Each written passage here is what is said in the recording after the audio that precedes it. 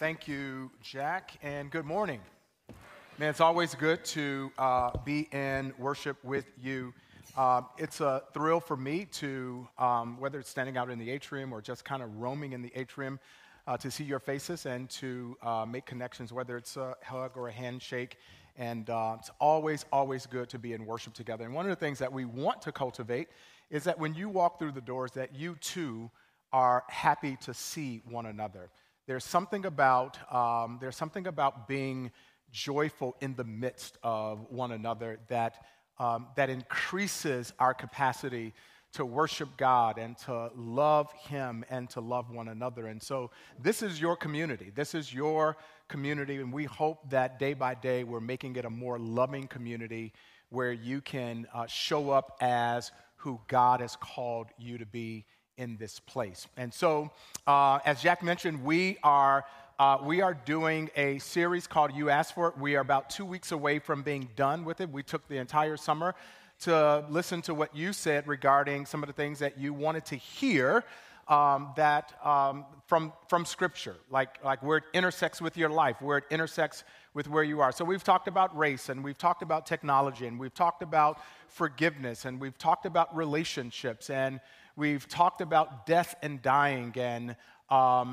so we've attempted angels and demons, and so we've talked about these things where it intersects with your life and mine. And so today is no different. We're talking about work. You probably looked and you saw the title. It's like, On My Grizzy. What in the world is that? So let me translate. On my Grizzy means on my grind. On my grind means work, all right? Don't ask me how it came to that. That's the translation, all right?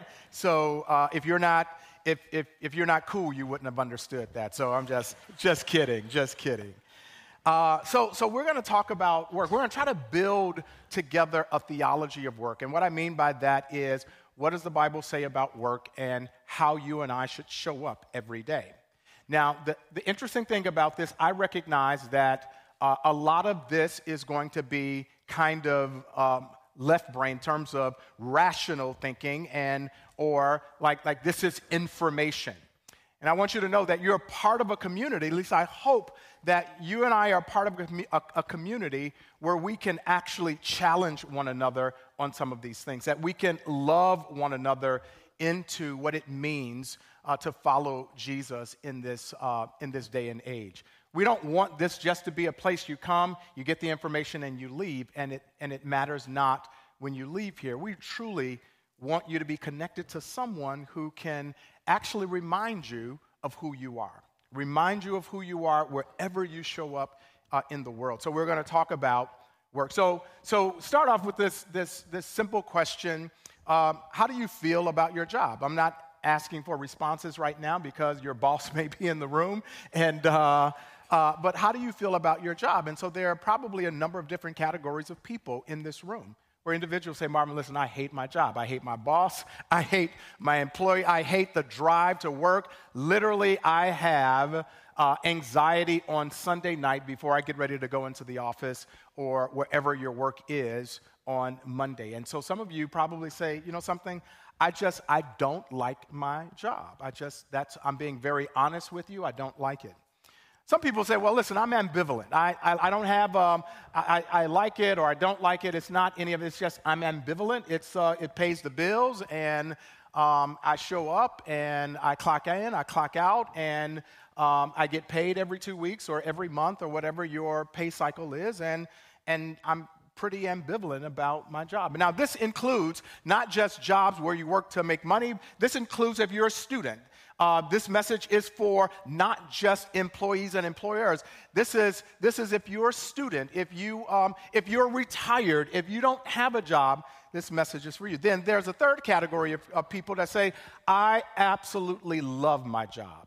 It coalesces with where I am. It's a part of my purpose, and I feel alive when I go to work and when I do the job that I do, or when I show up in a class, or if you are a stay-at-home mom or a stay-at-home dad, I just get so much joy out of my job. I absolutely love my job. And then there are others who say, you may not ever say this, but it shows in the time, I worship my job. My job is my idol, that when I'm not working, I'm working. Like when I'm resting and vacation, I'm thinking about working. That is, your desk has become your altar. Or your car has become your altar. If you are a salesman or what have you, you worship your job. And then there are others in the room say, I don't have a job. I'm not working. And so there's this sense of all of that's in the room and some. And this dude by the name of Studs Terkel, that's a great name. Should be a wrestler's name, right? Studs Terkel. He's a famous Chicago author, and he wrote a book in 1974 called Working. And I believe his introduction is just as relevant today as it was in 1974. This is what it says. This book, being about work, is by its very nature about violence to the spirit as well as to the body. It is about ulcers as well as accidents, about shouting matches as well as fistfights, about nervous breakdowns as well as kicking the dog around. It is above all or beneath all about daily humiliations in work.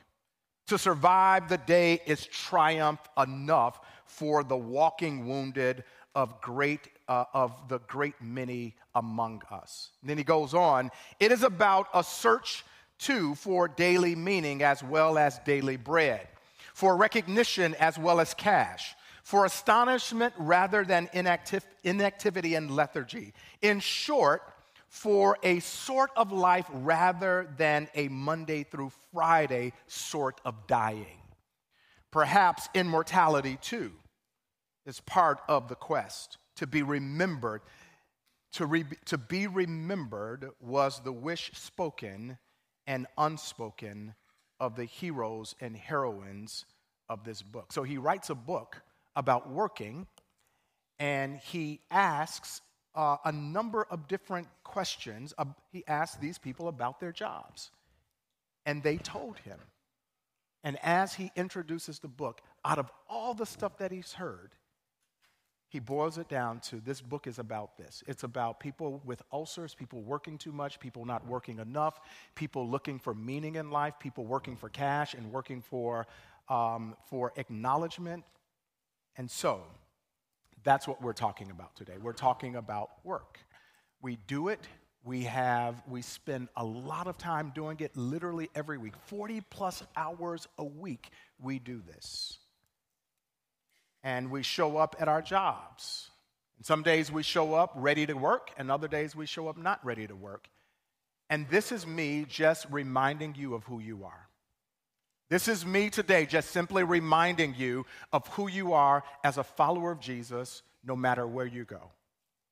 Whether you show up at work or whether you show up at home, whether you are an attorney, whether you are an accountant, whether you are a teacher, whether you're a professor in college or at the university, or whether you are a factory worker, whether you're a stay-at-home mom, stay-at-home dad, whether you are retired, whether you have your own business, I am simply a mouthpiece to remind you and me of who we are as followers of Jesus as we walk into work every day. So let's get started. I'm going to give you kind of a build. This is the way we're going to go. I'm going to give you kind of a framework, a biblical framework, and then of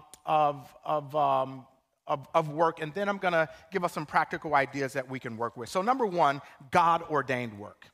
Now this cuts actually through the chase and cuts through the thinking that work is somehow a curse from God. That's what people think, that work is somehow a curse from God. Now, prior to the fall of Adam and Eve, fall of humanity, work was good. Work was purposeful. Work was pleasurable. Listen to the text. This is what Genesis 2:15 says. Genesis 2:15, it says, the Lord God took the man and put him in a garden, and the Garden of Eden, to work it and keep it. So there's this sense where this word work in Hebrew actually is the same word we get our word worship. So work is actually an extension of our worship of God. We sing, which is a part of our worship. We give, which is a part of our worship. We read the text, which is a part of our worship. And even work, what you and I do on a daily basis, is an extension of our worship of God. And so there's this sense where work is ordained by God. It was good from the beginning. And we'll talk about where the frustration of work comes from. So according to Genesis 2:15, work has intrinsic value. The work that illegal work doesn't. I'm just saying, illegal work doesn't.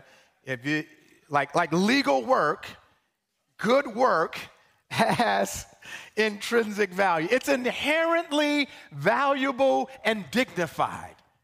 It is something that you and I, we can contribute to the world and society. We get to engage work. It is a source of encouragement to us. It can be.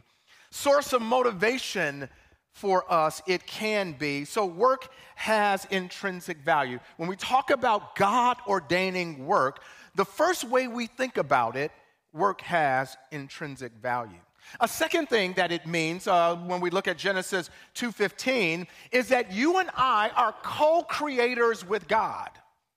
That you and I, God created the world, but when you and I show up in the world, when you and I do attorney work, when you and I do school work, when you and I show up in sports, whatever it is, when you and I, we're delivering pizza, whatever it might be, you and I, it may not seem like it, but according to building this thinking, this biblical thinking, that we are co-creators with God. There's a Hebrew word or a Hebrew phrase called tikkun olam, and it means repairing the world.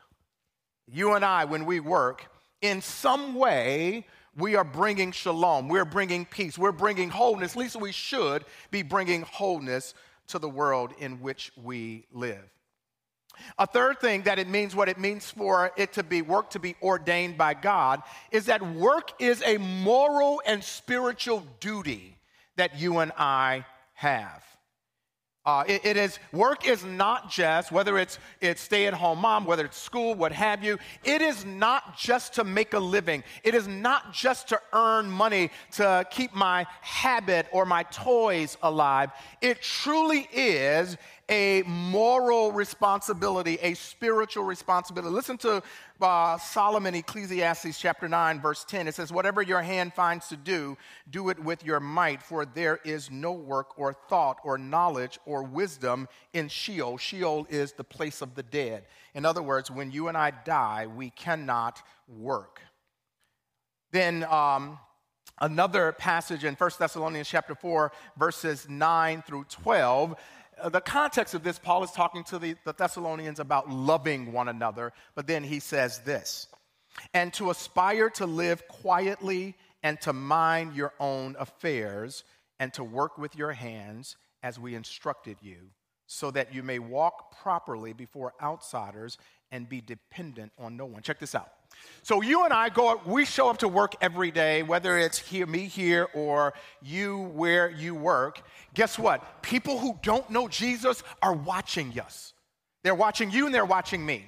And the way you and I show up to work, the way you and I do our work, the way you and I come on time or leave on time, the way you and I take our lunch break on time, the way you and I show up to class or what have you, it matters because outsiders, people who don't know Jesus, are looking at our lives. And if we're offering our work, if we're offering our boss shoddy work, if we're offering work that is not excellent, guess what? People who don't know Jesus, they see that and they say, is that what it means to be a Christian? You come late, you leave early, you take a longer lunch break, and you offer shoddy work? Would Jesus actually tell you to do that?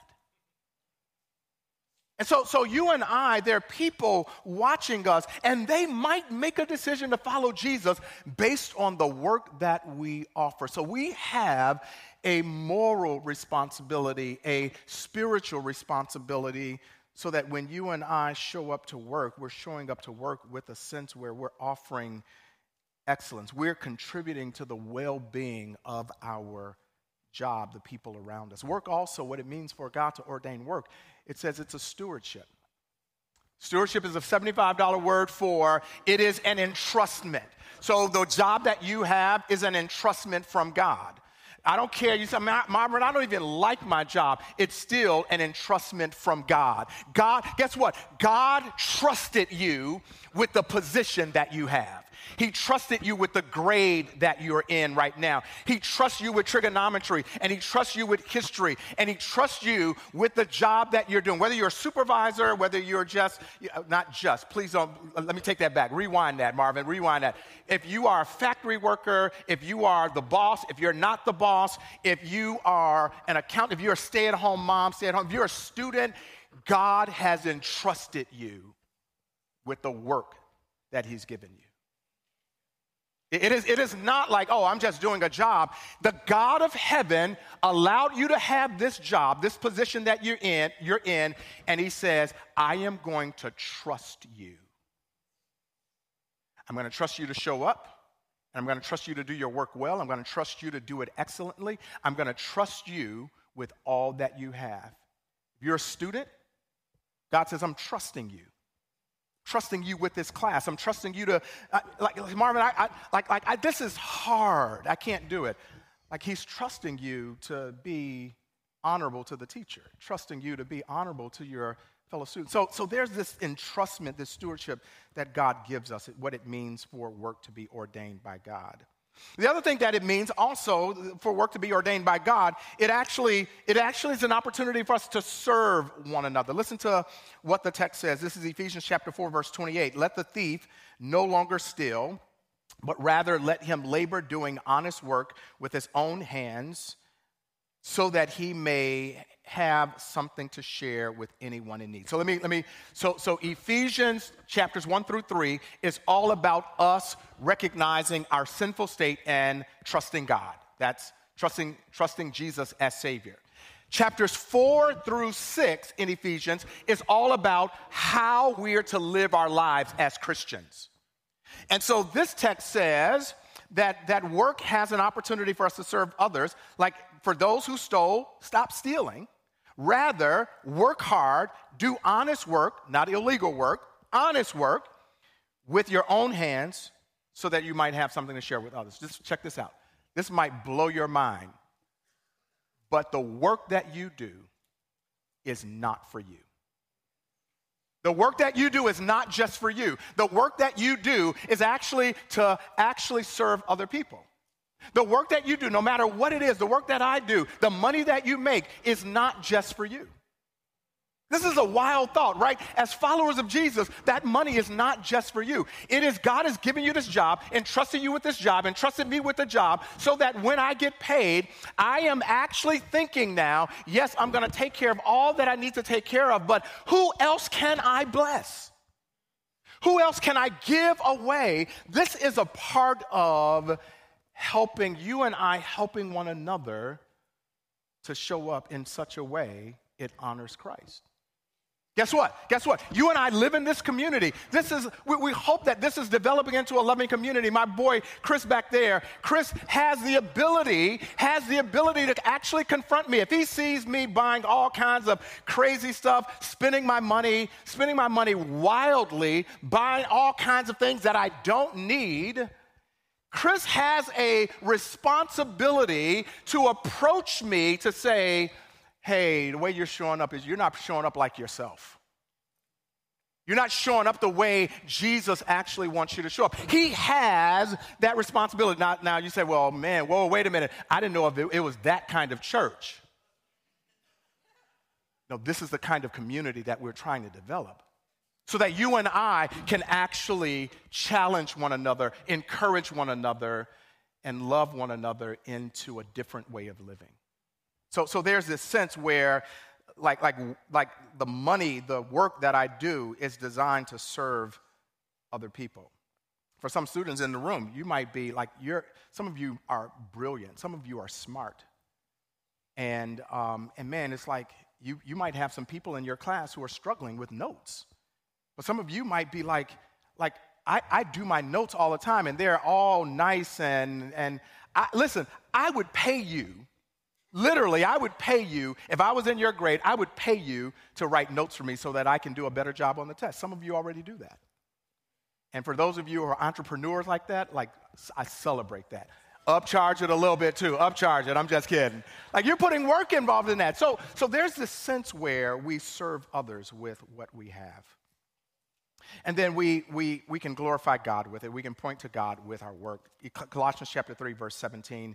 And whatever you do in word or deed, do everything in the name of the Lord Jesus, giving thanks to God the Father through him. And so with our work, we get to point to God, that God is the source of all that I have. He's the source of this project. He's the source of the wisdom that I have. So that is God ordaining work.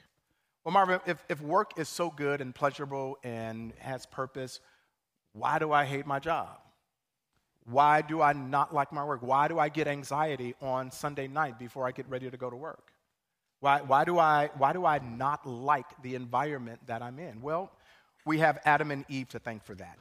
And so the second part of the framework is human sin disrupted the pleasure and purpose of work. Human sin disrupted the pleasure and purpose of work. So work right now, as we know it, is under God's judgment. Now, work before the fall was good. And again, hear me when I say this. Work is still good, but it comes with pain. It comes with toil. It comes with vexation. It comes with this, I don't like it. It comes with a number of different things. Listen to the text, Genesis chapter 3, verses 17 through 19. This is after Adam and Eve sinned against God. It says, and to Adam, he said, because you have listened to the voice of your wife and have eaten of the tree of which I commanded you, that you shall not eat of it. Cursed is the ground because of you.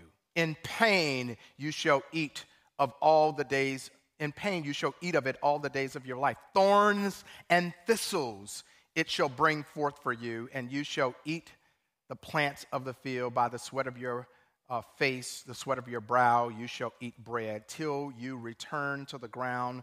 For out of it you were taken, for you are dust, and dust you shall return. So work right now is under the judgment of God. Doesn't mean that we can't find fulfillment out of work. We should, and we can. But that pain you feel, the toil you feel, the anxiety you feel on a Sunday night, it's part of the fall. The boss that is exploiting your talents and gifts and abilities is part of the fall.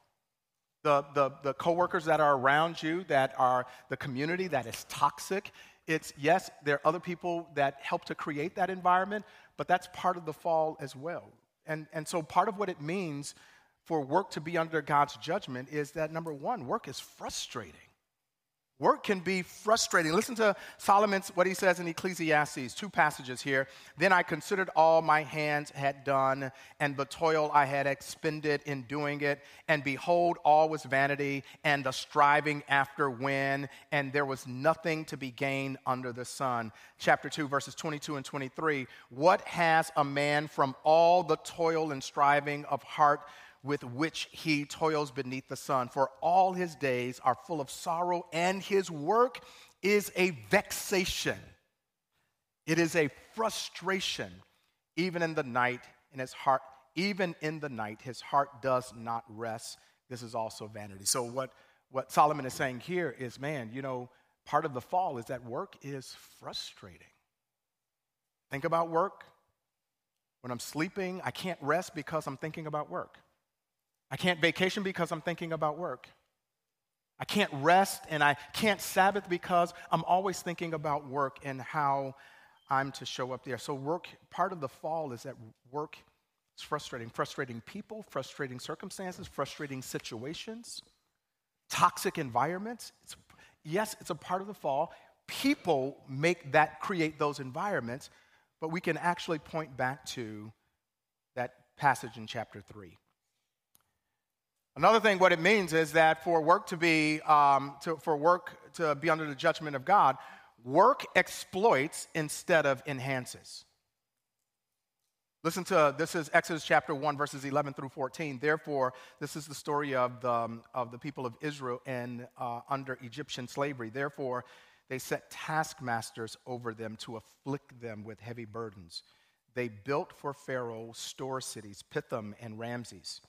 But the more they were oppressed, the more they multiplied, and the more they spread abroad, they spread abroad. And the Egyptians were in dread of the people of Israel. So they ruthlessly made the people of Israel work as slaves and made their lives bitter with hard service in mortar and brick and in all kinds of work in the field. And in all their work, they ruthlessly made them work as slaves. Here we see one of the ways in which the fall shows up in work is that bosses and corporations and companies exploit people as opposed to enhancing.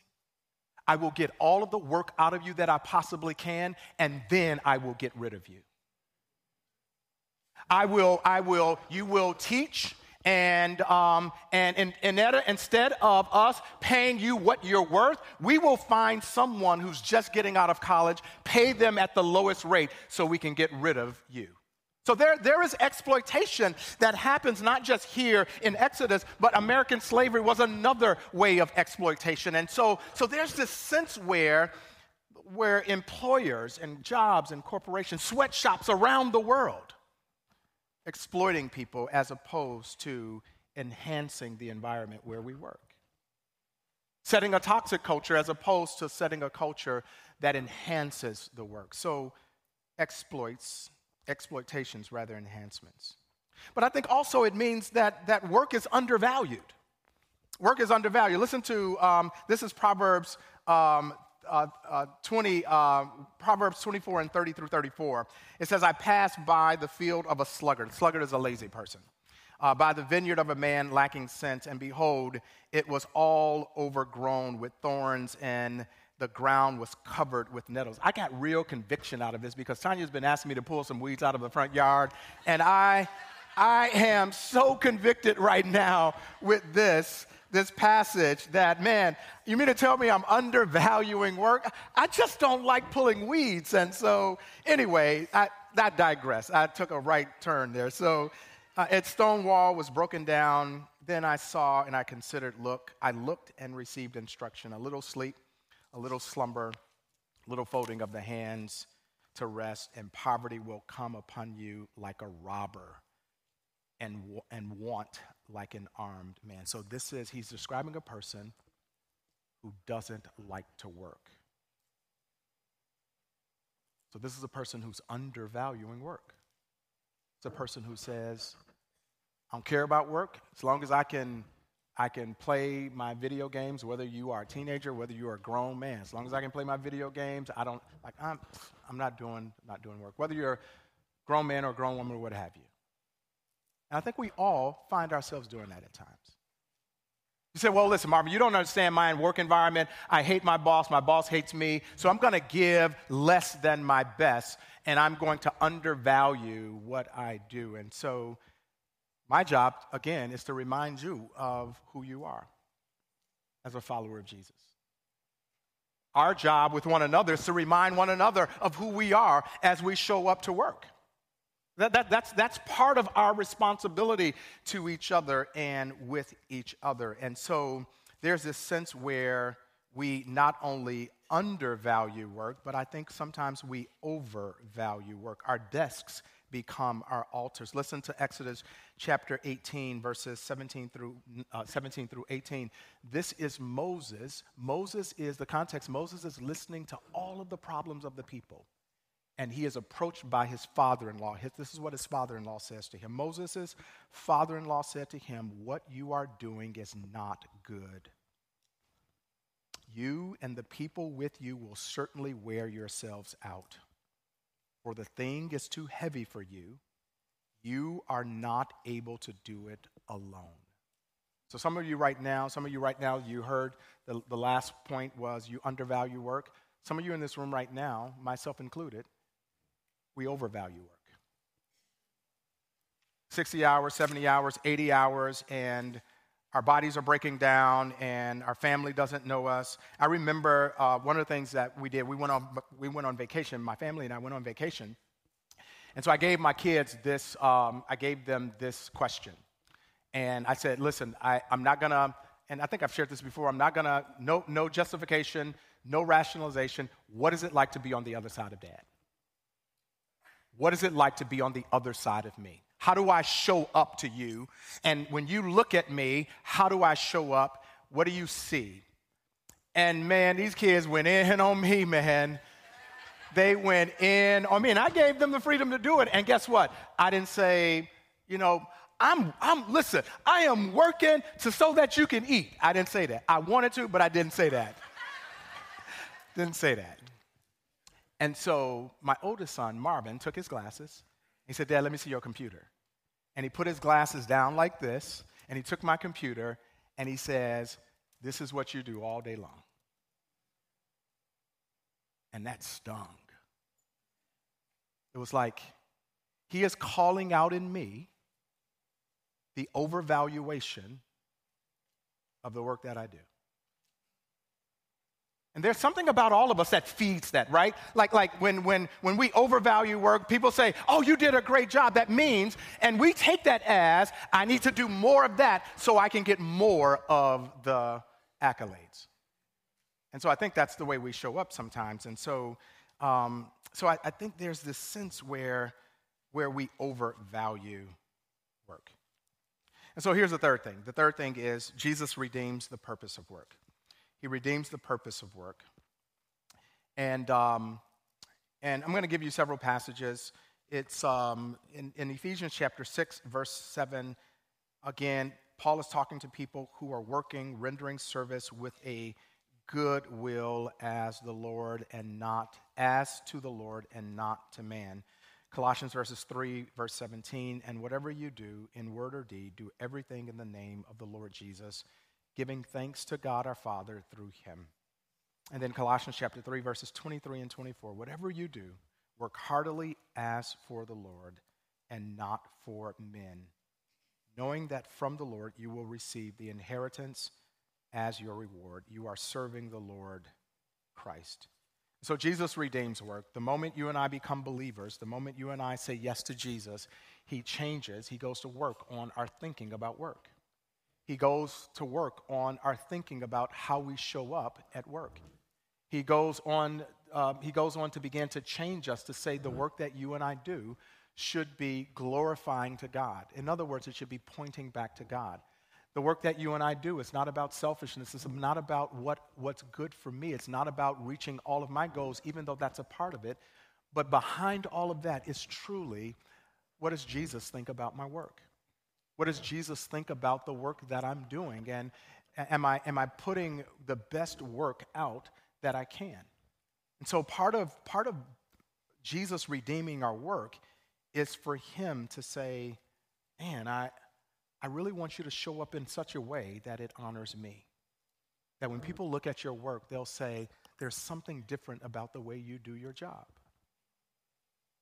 But then there's also part of the redemption of the work is a work-rest rhythm that shows up early in the Hebrew Scriptures, Genesis chapter 2, verses 1 through 3. And this is the creation of the world. Thus the heavens and the earth were finished, and all of the host of them. And on the seventh day, God finished his work that he had done, and he rested on the seventh day from all of his work that he had done. So God blessed the seventh day and made it holy, because on it God rested from all his work that he had done in creation. Now, God wasn't like tired, that he's like, man, I need a break. Like, it wasn't that. He's the God of the universe. He created the universe. He has no fatigue in him. But what he does do, he models a work-rest rhythm that is built into our DNA as humanity and human beings. That God created in you and created in me, that we work 6 days and we rest, completely rest, the seventh day. Now, for some, it might be Sunday. For others, it might be Saturday. For others, it might be another day during the week. But the Sabbath principle is to take a period of 24 hours to stop work, paid and unpaid, to rest, whatever rest looks like for you. It could be a nap. It could be whatever that might, it could be time at the beach. Delight. What do you delight in? One of the things, this is hard for me, and I had to actually think about, Marvin, what do you actually delight in besides work? So there's this principle, the work-rest principle that God models for us is stop working, 24-hour period, delight in God, delight in his good creation, rest, and then contemplate him. Contemplate and worship. Now that's taken from Peter Scazzero's book, Emotionally Healthy Spirituality, Emotionally Healthy Relationships as well. There's something about, this makes no sense in the American world right now. What do you mean? What do you mean to tell me I got to take a 24-hour period of time where I am resting and not doing anything? We just don't know how to do it. And yet God has built it in us. This is what will happen. If we don't take the time, our bodies will make us take the time. Our bodies will break down, and God will, through sickness and pain and other things, he will force us to practice the rhythm of work, rest, rhythm. So, what does this mean for us? Let me give you several things, and then we'll be out of here. First thing, if you are a Christian and you're a Christian and you are the employee, here's some principles. Do the job you've been hired to do. Do the job you've been hired to do. If you were hired to answer phones, then in every area of the job you have, every time, do the job you've been hired to do. But should not just be praying for people and pray for people at lunch break and after work. They didn't pay you to pray. They didn't pay unless it's my job. All right. I hate the way that even sounds. Right. I hate the way that even sounds. Like I get paid to pray. Now, I don't get paid to pray. Whether I was getting paid or not, I would be praying for you. All right. So you're not paid to start a revival on your job. If you're an attorney, they pay you to write briefs. If you're an accountant, they pay you to balance spreadsheets. If you are a professor or a teacher, they pay you to teach and bring your A game every single time. If you are a student, you're paid to parents. Okay, I know you kids will go, pay me, that's right, pay me to get A's. We did do that with our kids too, so but you're paid to, or you're acknowledged to do your job and do it well. Whatever your job is. If you're an entrepreneur, well, I don't have a boss. God is your boss, and he sees everything you do. So no cutting corners. No cutting corners. So here's another principle. If it is sinful, respectfully refuse to do it. If it's sinful, respectfully refuse to do it. We would rather obey God than obey man. And guess what? The same God who got you that job, and if you leave, it's the same God who will get you the next job. We have to trust him. You have to trust him. If it is a dirty job, a job you don't like doing, a job you don't prefer to do your best. We all will be asked to do things we don't like to do. But the way we show up is we do our best.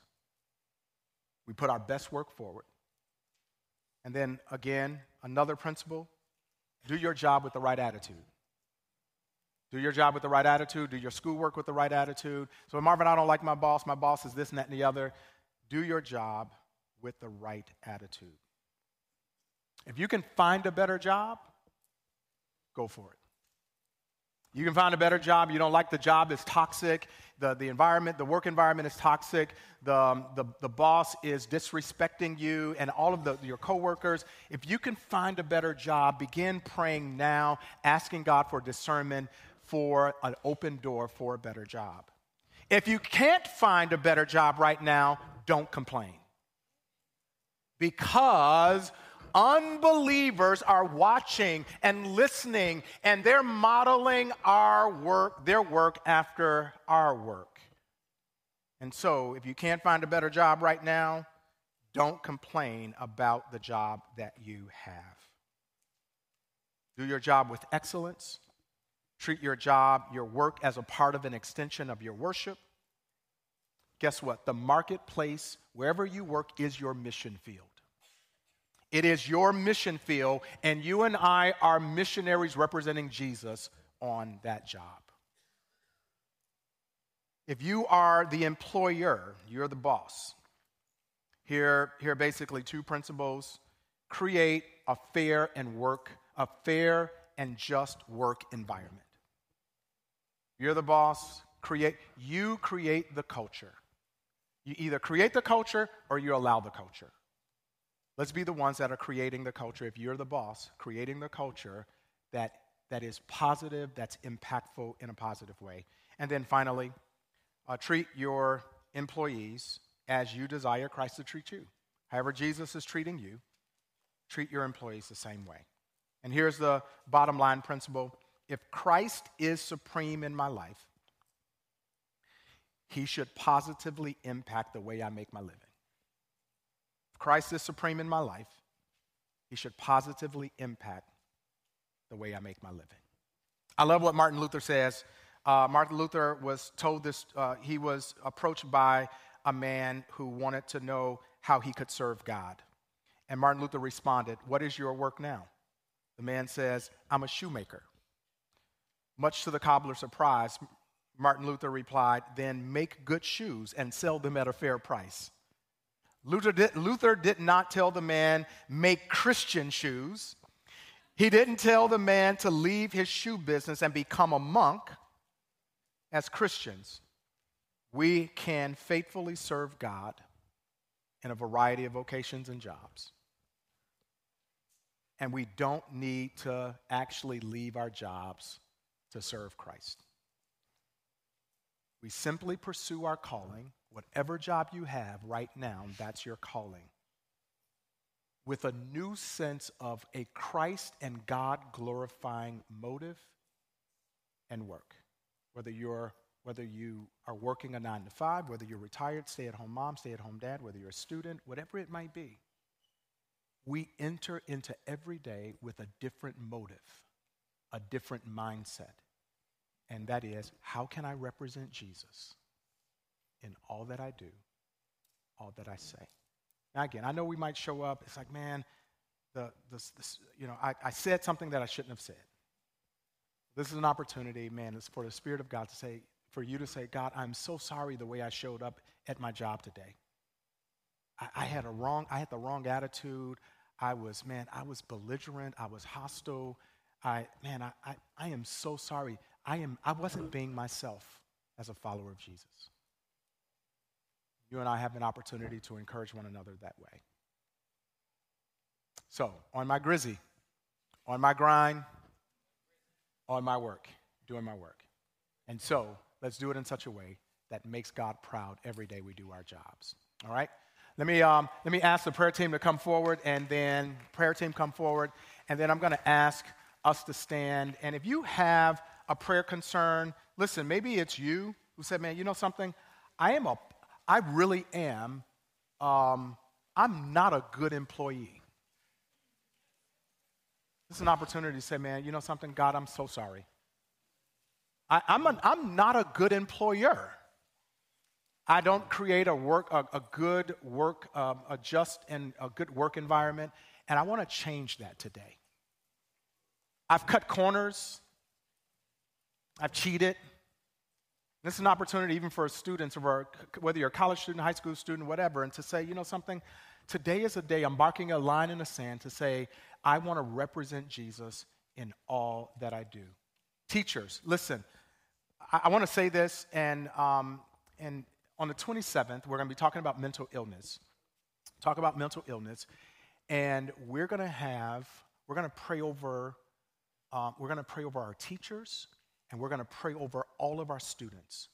We're going to have them literally laying hands on them. This congregation, this loving community's congregation, we're going to pray for our students. I know students are going back to school sooner than the 27th, but we want to ask God's blessings over all of our students, over all of our teachers.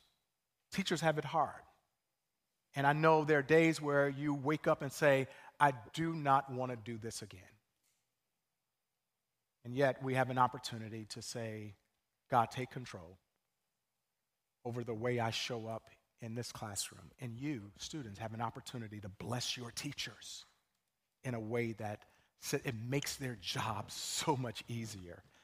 And so if any of this hit you in a certain way, making you feel some type of way, our prayer team is up here to say, hey, listen, we're going to pray for you. So let me pray for us. So God, thank you for giving us the ability to create wealth. Thank you for our jobs. They come from you. We're only stewards of what you've given us. And so we pray that as we show up tomorrow, we pray that we would show up with less anxiety and more readiness to do our jobs to represent you. God, all kinds of stuff are going to face us this week. We're going to face all kinds of things that's going to make us act outside of ourselves. So we ask for your Spirit to control us. We pray for self-control this week. We pray for good energy this week as we do our jobs. And ultimately, and most of all, we pray that at the end of the day, we'll be able to lay our heads on the pillows to say, we did good work today. We did good work to honor you. We pray all of this in Jesus' name. Everybody said together, amen. God bless you. Have a great week.